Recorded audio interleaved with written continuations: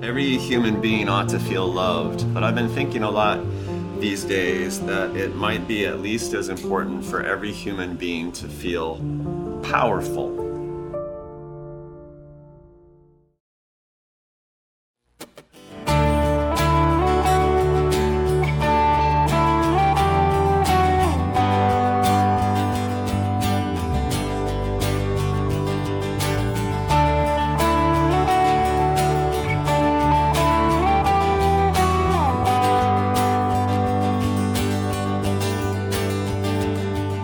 He's coming on the clouds. Kings and kingdoms will bow down, and every chain will break as broken hearts declare his praise. Who can stop the Lord Almighty? Our God is the Lion of Judah. He's roaring with power and fighting our battles, and every knee will bow before him. Our God is the Lamb that was slain for the sins of the world. His blood breaks the chains, and every knee will bow before the Lion and the Lamb, and every knee will bow before him.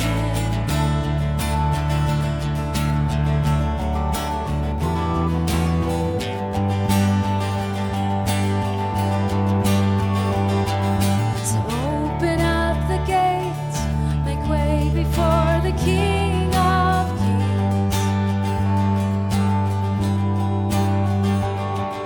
The God who comes to save is here to set the captives free.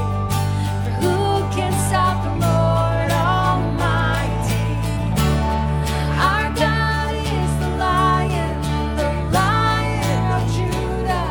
He's roaring with power and fighting our battles, and every knee will bow before him. Our God is the Lamb that was slain for the sins of the world.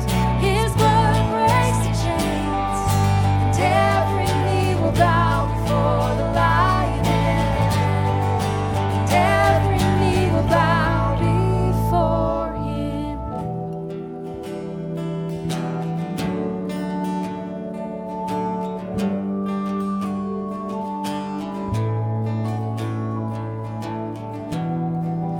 Who can stop the Lord Almighty? Who can stop the Lord? Who can stop the Lord Almighty? Who can stop the Lord? Who can stop the Lord? Who can stop the Lord Almighty? Who can stop the Lord? Oh, who can stop the Lord? Who can stop the Lord Almighty? Who can stop the Lord?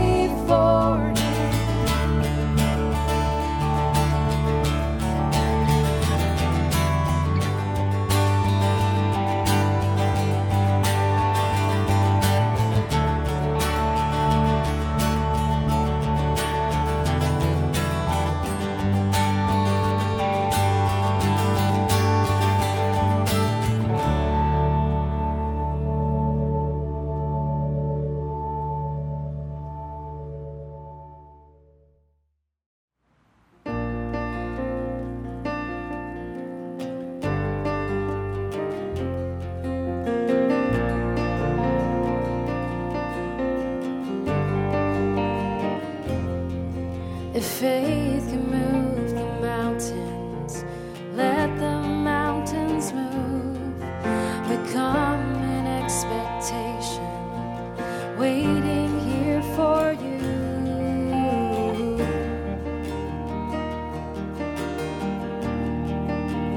Waiting here for you.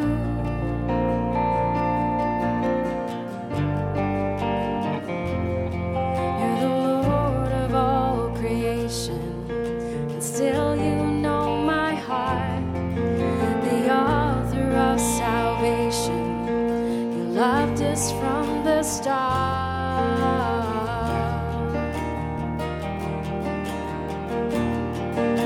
We're waiting here for you. With our hands lifted high in praise, and it's you we adore, singing hallelujah.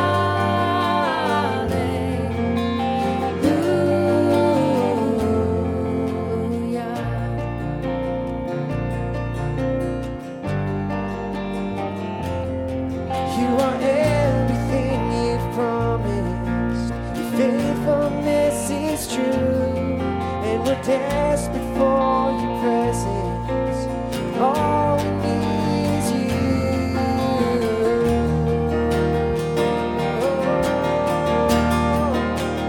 Waiting here for you. With our hands lifted high in praise, and it's you we adore, singing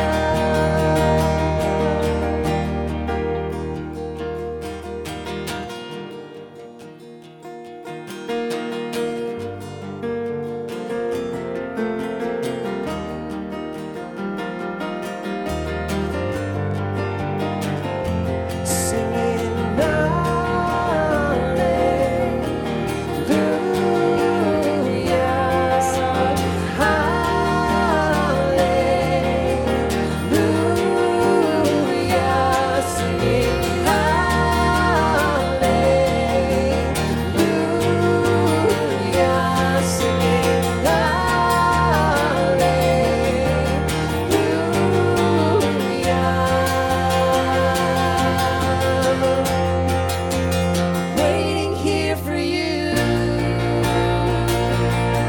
With our hands lifted high in praise, and it's you, God, and it's you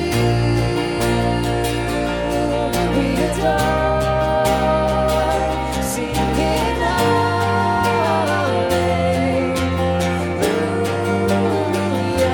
singing hallelujah.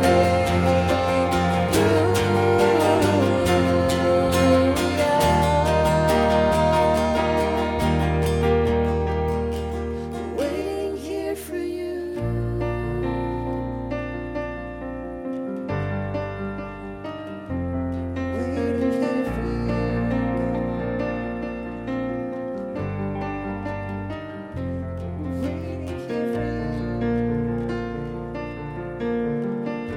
Waiting here for you.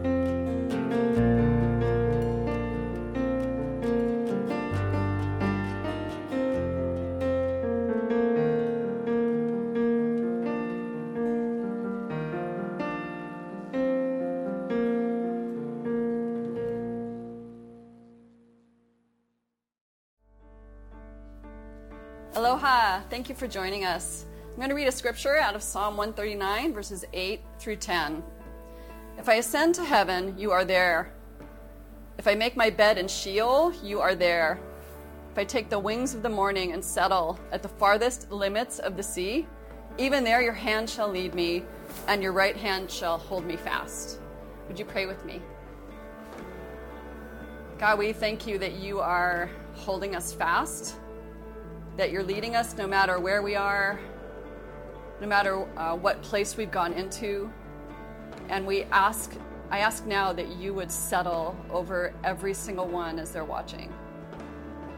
And you would put that deep promise in that no matter what's going on, no matter where we go, no matter what we do, you are with us.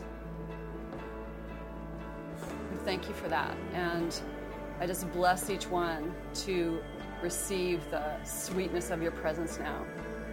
In the name of Jesus. Amen.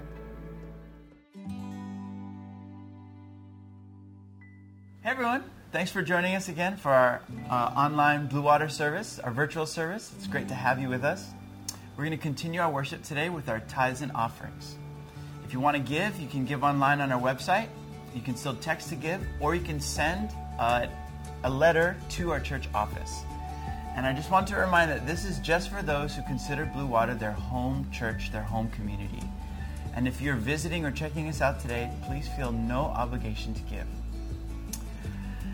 It's been really fun these past Sundays, gathering for Sunday Fun Days. Thanks for all of you that have been coming out to join us at the different places. It's been so fun getting to see old friends, making new friends, getting to see different parts of the island that we usually wouldn't go to visit. But I think my most favorite part has been seeing the kids get to have fun together and just play. And we're going to continue every Sunday to keep gathering in different places. This Sunday we're going to be at Kaka'aka Waterfront Park. We're going to be there later in the day at 4:30, hopefully to be able to enjoy some of that awesome sunset. And if you'd like more information about where we're going to be or about Sunday Fun Day, you can email me at rolo@bluewatermission.org. So we're going to continue on with our awesome sermon series on what does faith get you. And Jordan's going to teach us today. I'm really excited.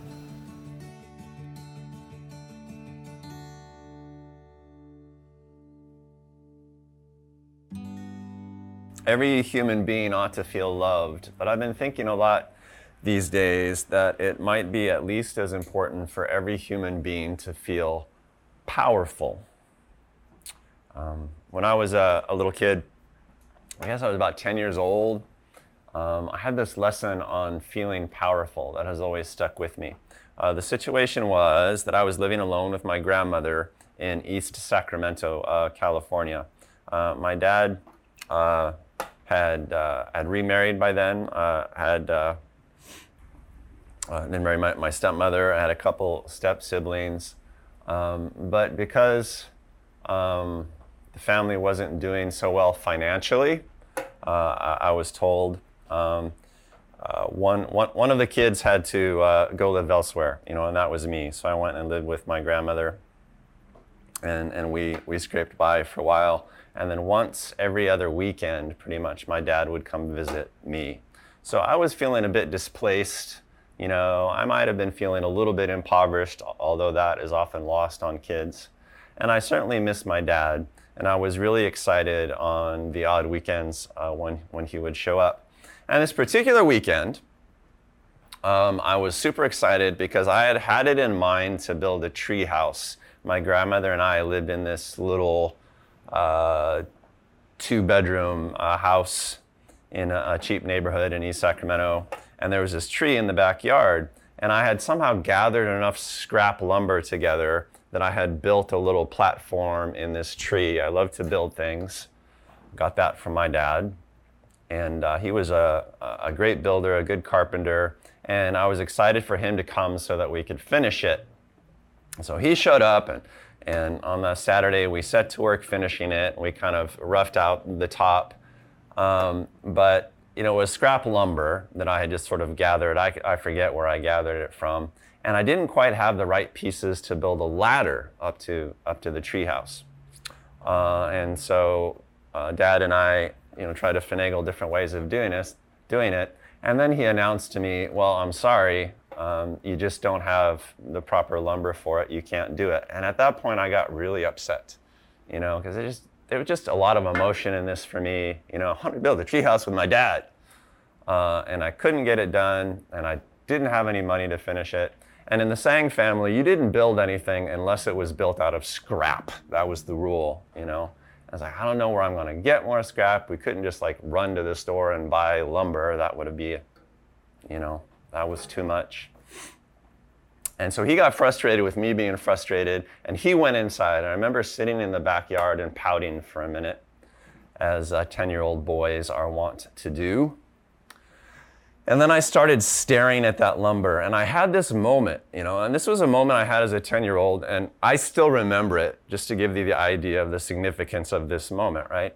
And in that moment, I felt, I am going to figure this out. I'm going to do it.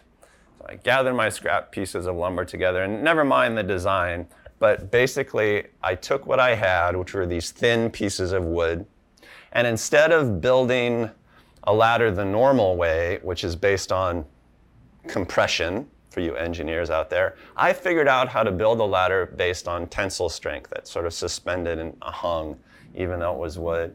And so I pounded away with my missized nails, and I figured it out. And an hour later, my dad came out, and lo and behold, I had a working ladder to my treehouse. And I was like, I did it. And there. Which could have been a bad moment for me and Dad. And he walked up to it, he shook it, he climbed up and down, and then he looked at me. And it's one of 2.5 times in my whole life my dad said that he was proud of me. Sangs don't talk very much. I think he was proud of me, but he's the kind of guy that just didn't say stuff like that. He looked at me and said, I told you it couldn't be done, and you did it. I'm proud of you. And then he went back in the house. Very shapeful moment, right? You're a little kid. Very shapeful moment. Never forgot it. Never forgot it. And I think what it taught me was how to rally into power. When you're frustrated, when you're bereft, when you're in a tough season, when you're told that it can't be done by people who know much better, when you don't have any resources, sometimes there's a way that you can find just by deciding to find the way, that you're exactly the sort of person to do it. That you will make a way because doggone it, you're powerful. You're powerful. We're doing this sermon series called What Does Faith Get You? And it's what does faith get you when? What does faith get you when? Fill in the blank. And the idea is for us to know what a healthy faith response is to various life situations that we might find ourselves in. What does faith get you when you're poor? What does faith get you when you're wealthy? What does faith get you when you're lonely? Or what does faith get you when you're overwhelmed with too many people in life? What does faith get you when you're lost? What does faith get you when you have too many opportunities to sort through? What does faith get you when you're strong, when you're weak, when you're angry, or when you're content? What's the proper faith response to those sorts of life situations? And the occasion for doing this series is that in the normal course of life in this world these days, I don't think we're being given models of healthy response to anything. We're being faced with all of these unprecedented and often challenging situations, and I don't think the responses that at least culture is suggesting to us are healthy responses at all. So let's just do a meditative sermon series where we go through a variety of life situations and ask ourselves, well, what would faith get us in that situation? What would be the proper response to that sort of situation? And today I want to talk about what faith gets us when we feel disempowered in life. Disempowered, powerlessness. What do I mean when I say, we feel disempowered? Disempowered is when you feel like there's nothing that you can do about it. Like whatever the situation is, there's nothing that you can do about it because you're powerless. You are disempowered. It's a little bit different than what you might call hopelessness, because you can feel personally powerless, but hope that some powerful person comes in and rescues you or changes the situation for you, you know. So I'm not quite talking about hopelessness. We're talking about personal powerlessness, when you feel that there's nothing that you can do about it. And what it's going to mean practically, if you feel powerless, or if you feel disempowered, you are going to feel dominated by circumstances. Whatever those circumstances are, you're going to feel dominated by them. I use that word dominated intentionally. You can feel challenged by your circumstances, but that's not powerlessness, right? You can feel hard pressed by your circumstances, but that's not powerlessness. That's just, you know, something that you have to work on, right? Something that you have to overcome. And if you feel like you're a powerful person, those overcoming moments are okay for you, right? Because you'll do what a healthy faith person does. You shall overcome, you know? He that is in you is greater than he that is in the world. We are more than overcomers in Christ Jesus. I mean, there are lots of verses about this. If you have a good faith response, you shall overcome in some fashion. In some fashion. There are some circumstances that perhaps you can't change in the moment, but you'll get around them, right? In some way in life, you'll always overcome if you're a powerful person.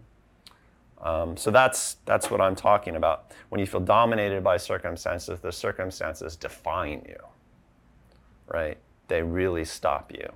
And you get that feeling, right? You get that feeling. It feels a little bit like hopelessness. It feels a little bit like just being small. It'll start to feel like upset. It will feel like frustration, and maybe it will have a tinge of mourning. You know what powerlessness feels like, right? You say amen? Amen.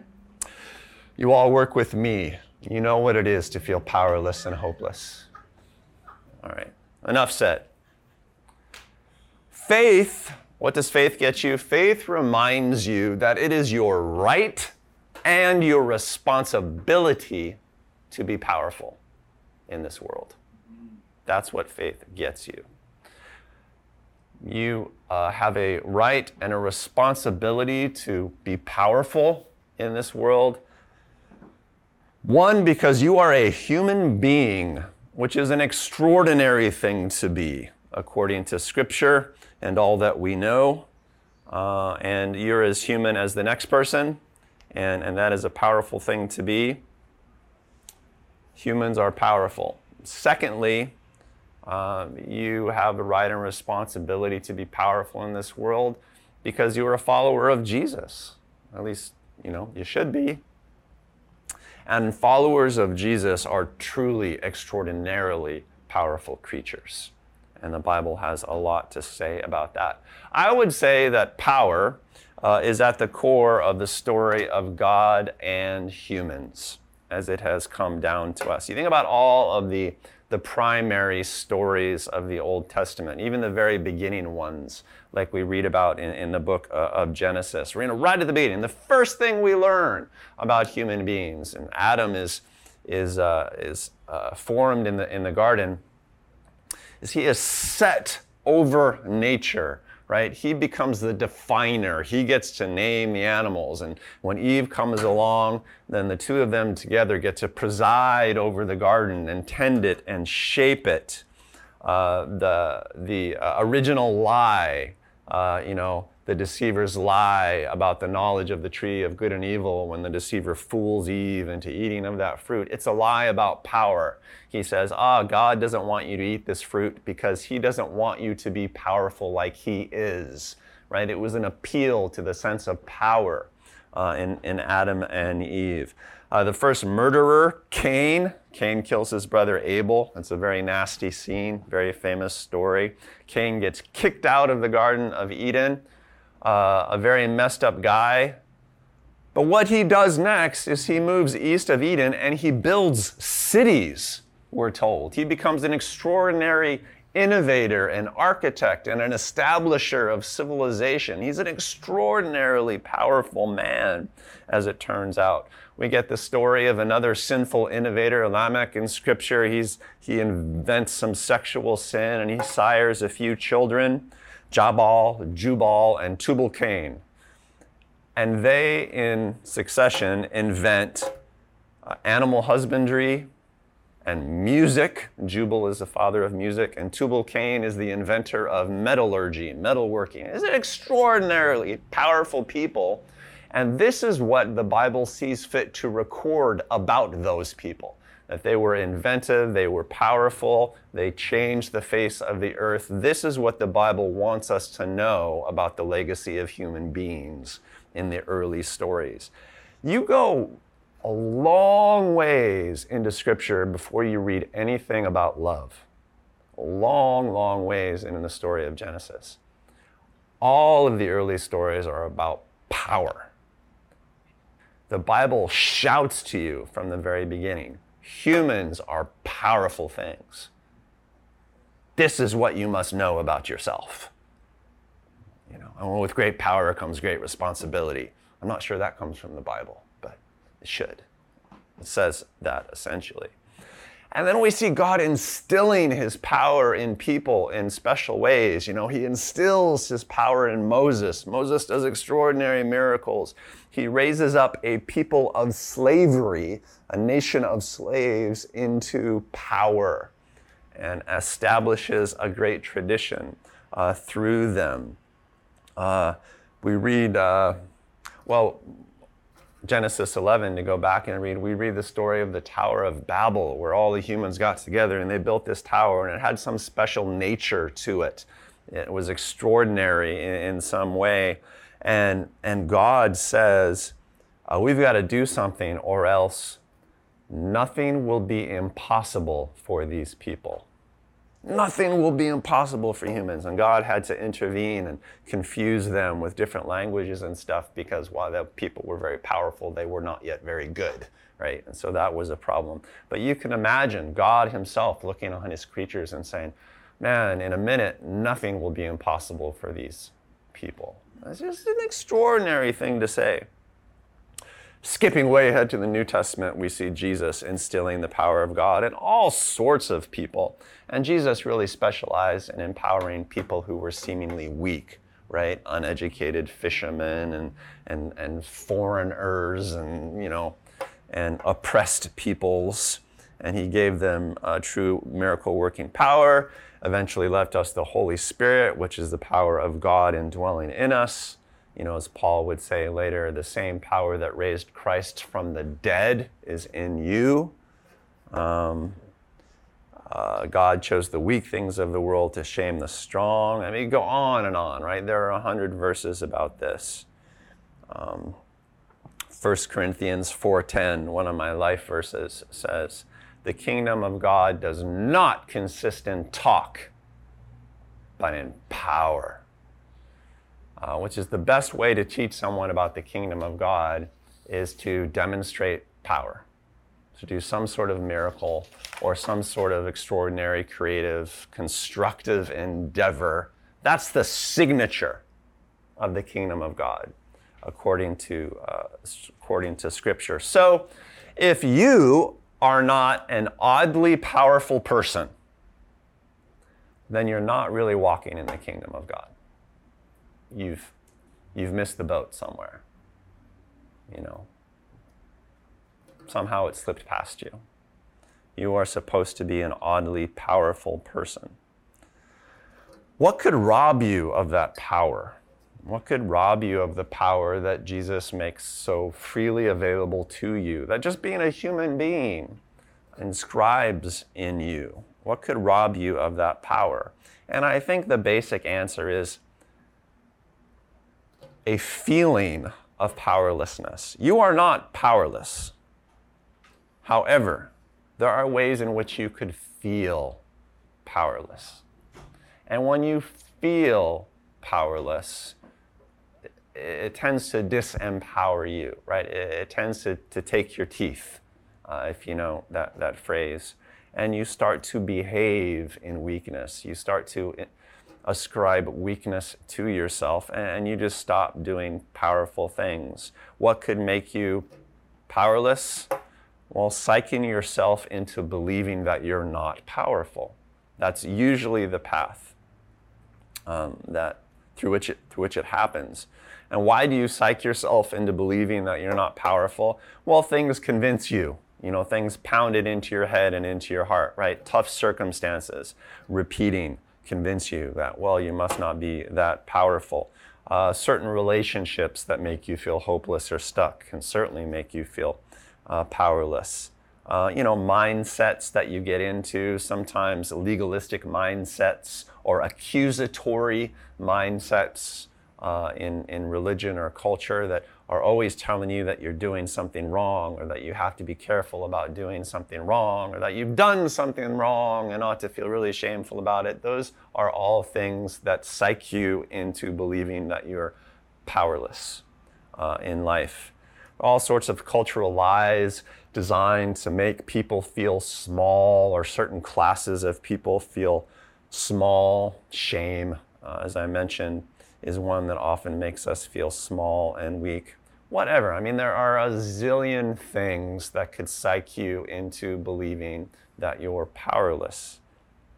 I just want you to know that Satan will use absolutely everything and anything to make you feel powerless. This might be overstating it a bit, but that might be his number one goal. His number one goal might be to make human beings feel powerless, because that leads you into all sorts of nasty places. It makes you not do powerful things, which helps his cause a lot. It also makes you, when you feel powerless, it also makes you grab for what scraps of power you can, because you feel desperate. And so you grab for power. Maybe it's a fat checkbook, or maybe it's a certain sort of acceptance of a certain sort of people, or you grab for status. That's the behavior of someone who feels fundamentally powerless and is grabbing for scraps of power where they can. And that sort of person is exactly the sort of person who will abuse power, do anything to keep it, in other words. That creates all sorts of destruction as well. Satan will tell you that for you, power is impossible, or power is improper, or power is dangerous, or whatever. Shame will often make you feel unloved in life, but it is chiefly a way to make you feel powerless in life. Whatever faces you, you are powerful enough to do something important and influential about it. Even if you can't change everything fundamentally the way that you would desire, you're powerful enough to figure out something and to move forward and to do good and to shape the world. That's who you are. That's who God made you. That's what Jesus calls you to be. Amen so far? Amen. Everybody with me so far? I mean, there's just nothing more biblical than that. Nothing more biblical than power in you. So what are some tips? What about faith getting you, into a powerful place? What are some tips that I would share? Well, one, don't believe in powerlessness. Just don't believe in it. It's a generic statement, but I feel like it's an important statement to make. Don't believe in powerlessness. No, don't believe that you are powerless. Number two, don't let others believe in powerlessness. Don't let anyone else believe that they are powerless or hopeless or any of the cousins of powerlessness. That's a lie. A lie that's really prevalent in our culture right now.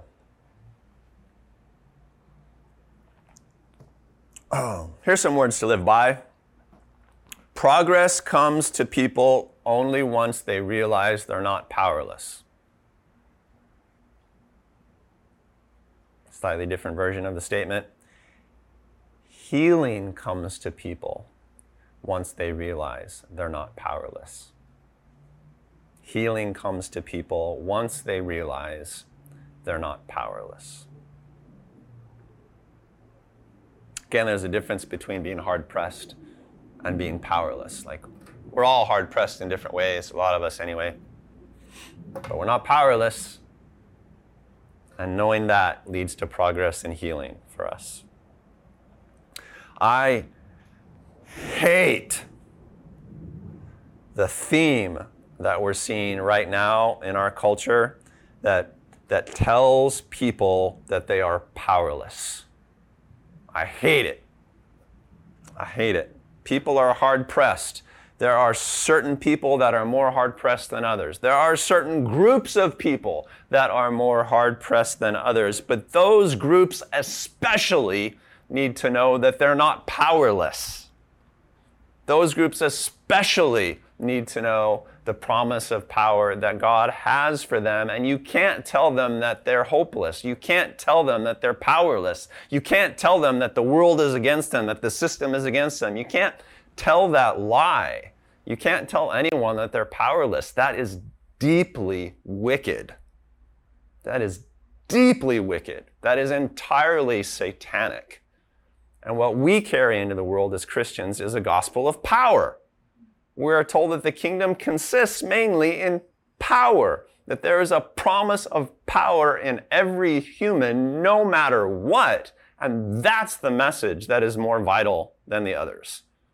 And I'll get off my soapbox now, but I'm really upset about this because there's just a pandemic going on right now, and it is a pandemic of powerlessness. And it's killing way more people than the virus. And it runs counter to the gospel. You know, we need to show compassion to people who are weakened or in a weak position. But one of the ways we do that is by sharing with them and imparting to them power, reminding them of the power that the Lord has put in them. Here's a story. I'll end with this from John chapter 5. Progress and healing comes to people once they realize they're not powerless. One of many healing stories that are like this, you know, it was Jesus' favorite way to go about healing people who had been weakened with whatever infirmity. And this is from John chapter 5. We'll read verses 1 through 10. Sometime later, Jesus went up to Jerusalem for a feast of the Jews. Now there is in Jerusalem near the sheep gate a pool, a little artificial pool, which in Aramaic is called Bethesda, and which is surrounded by 5 covered colonnades, like columns and the roof.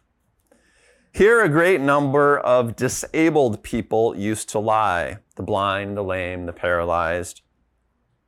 One who was there had been an invalid for 38 years. We don't know exactly what the sickness was, but whatever the sickness was, it had weakened this guy for 38 years. When Jesus saw him lying there and learned that he had been in this condition for a long time, he asked him, "Do you want to get well?"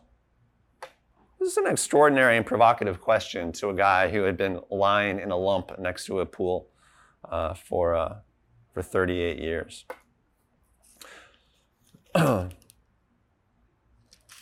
"Sir," the invalid replied, "I have no one to help me into the pool when the water is stirred.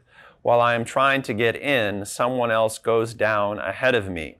So at this pool, the legend was that from time to time, an angel would visit it and stir the water. And then if you hopped into the pool first while the water was still stirred up, you would get healed from whatever ailed you.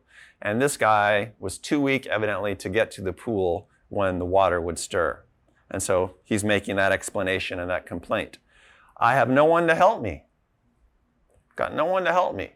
You know, I'm next to this pool of healing, but I have no one to help me into it when the moment comes. So I'm stuck. And while I'm trying to get in, someone else cuts ahead of me." Then Jesus said to him, "Get up, pick up your mat and walk." Just gives him a straight out command to move forward. And at once the man was cured. He picked up his mat and walked. The day on which this took place was a Sabbath day. And so the Jews said to the man who had been healed, "It's the Sabbath. The law forbids you to carry your mat around." So no sooner has he been healed than the accusatory, judgmental religious culture comes against him and tries to make him feel shameful about it. You see immediately powerlessness presses back in. And I'll just cut the story there. But how many times when Jesus heals people do you see him do it through a command of progress? Stand up, pick up your mat, walk. Oh, you with the withered arm, stretch out your hand, just do it. And then as you do what Jesus calls you to do, you find that in fact you're powerful enough to do it. It's sort of the core kingdom paradox. You see it all the time in the gospel, don't you? It was like Jesus' favorite way to heal people.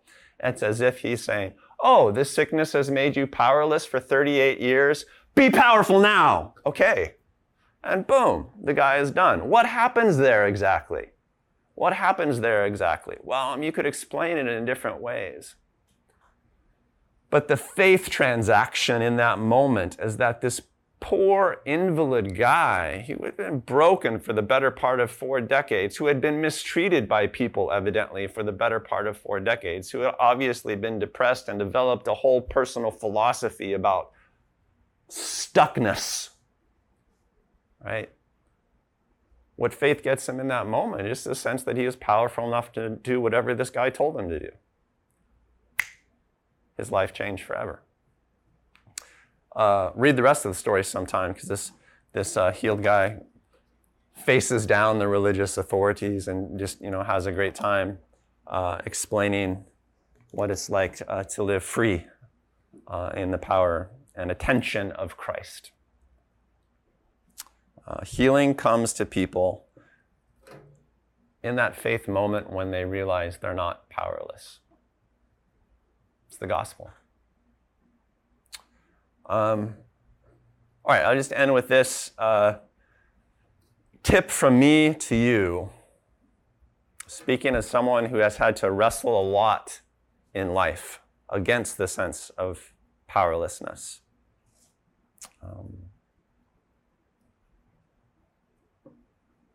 A way that I approach fighting it in faith that I just want to share. It doesn't necessarily leap from the pages of Scripture, but we're just talking here.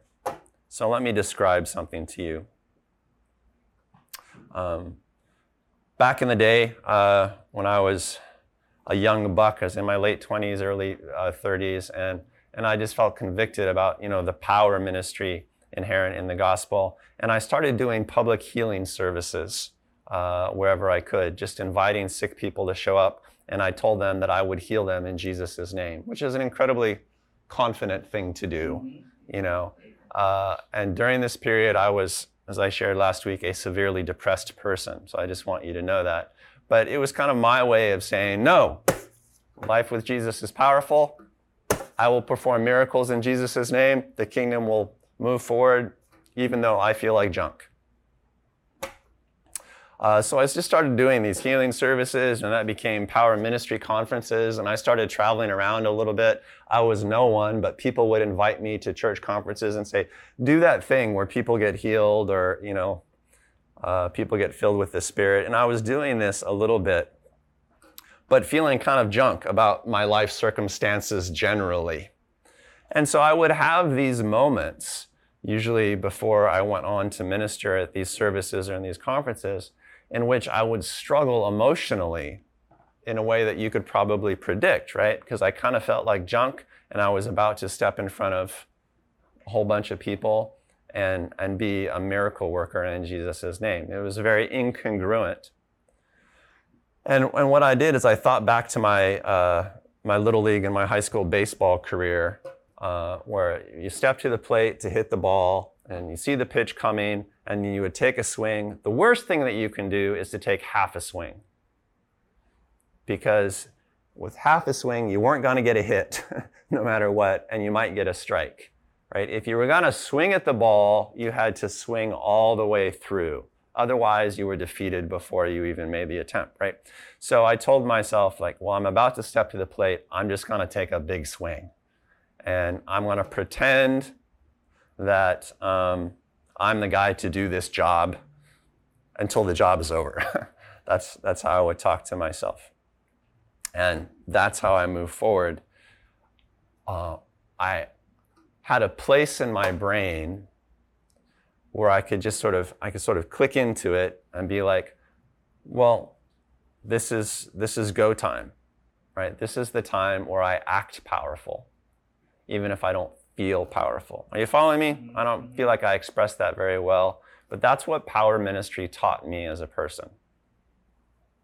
A little after that, my academic career had fizzled, and I was working for a software company, and I'd become the business development person. Basically, my job was to sell software, database-backed websites to people, which was a job that I didn't like in a technical world in which I didn't have any experience or a great deal of knowledge. So I was making a lot of stuff up as I went in order to preserve this software startup that I was part of.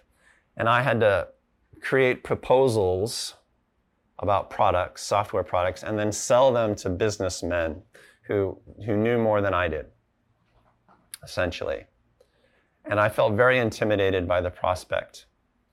But this was the situation that I found myself in life. And what I thought about in that moment was power ministry.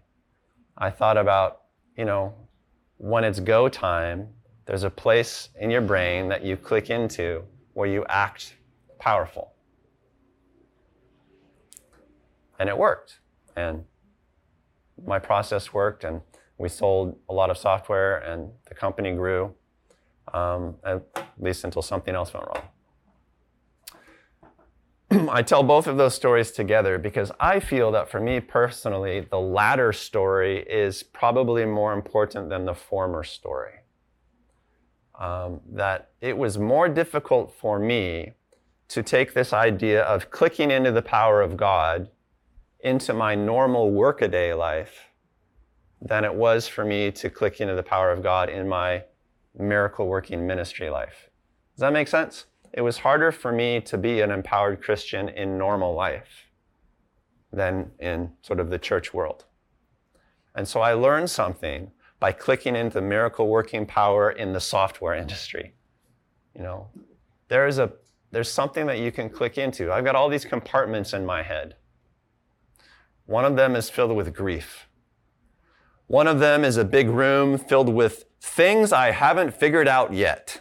Maybe you have a room like that in your brain. But there's also a room in my brain that's just filled with power. I know this analogy isn't very elegant, but maybe it's helpful. And that room is there for me all the time. And there are some times where that's the place I need to plug into. That's the place where I need to go. But it's there, and it's a legitimate place. And that's what faith gets me, no matter what else is going on. You following? Have that room in your head. It doesn't mean that there's nothing negative going on. It doesn't mean that you're hard-pressed. But it means that you're powerful, It's the place of progress. It's the place of healing. It's the place that you have to cultivate. Don't board it up.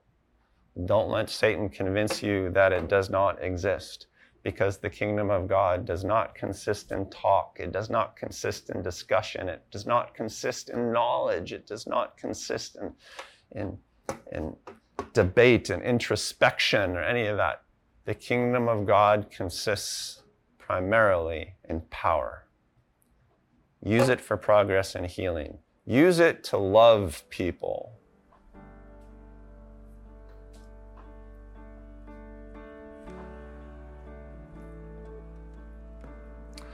It is written, Lord, that your strength is made perfect in our weakness, that your strength is made complete when we're weak, when we've got not much else to rely on, but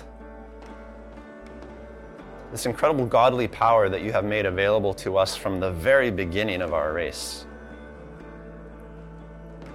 magnified in us through the ministry of Jesus. activated in us through the indwelling of the Holy Spirit. I mean, it's all there, Lord. It's all there. It's all there. It doesn't make life perfect, but it will always make life progressive. I just pray for those people out there who feel stuck by whatever circumstance. And I especially pray for those people who have swallowed the lie of powerlessness in whatever form.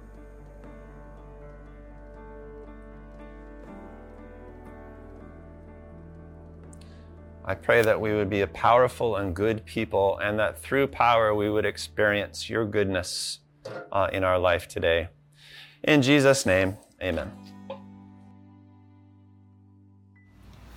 Hey Blue Water, I hope that you had a great week this week and that you learned a lot from today's message with Jordan. For me, it's always great to have a refresher on what to do with feelings of disempowerment, because I feel like that is a constant tactic of the enemy in my own life. But so if you're still feeling a little bit disempowered, unlike my cat who just ran past us in the garden, you can submit a prayer request to the prayer team. So we're doing something a little bit different. Rather than having the prayer line, we have now a link that you can go to, which is bluewatermission.org/pray, and you can submit your prayer request to our prayer team. You can also submit that you would like to meet with somebody or pray with somebody on the prayer team, and you guys can set up an appointment that way. So it's just a great way to connect with people who are ready to pray for you in whatever is going on in your life. It doesn't have to just to be about this week's sermon, but it can be about anything. So if you're feeling like that would be helpful to you, I encourage you to go ahead and sign up and try that. Other than that, I hope you guys have a great Sunday. Thanks for sticking around.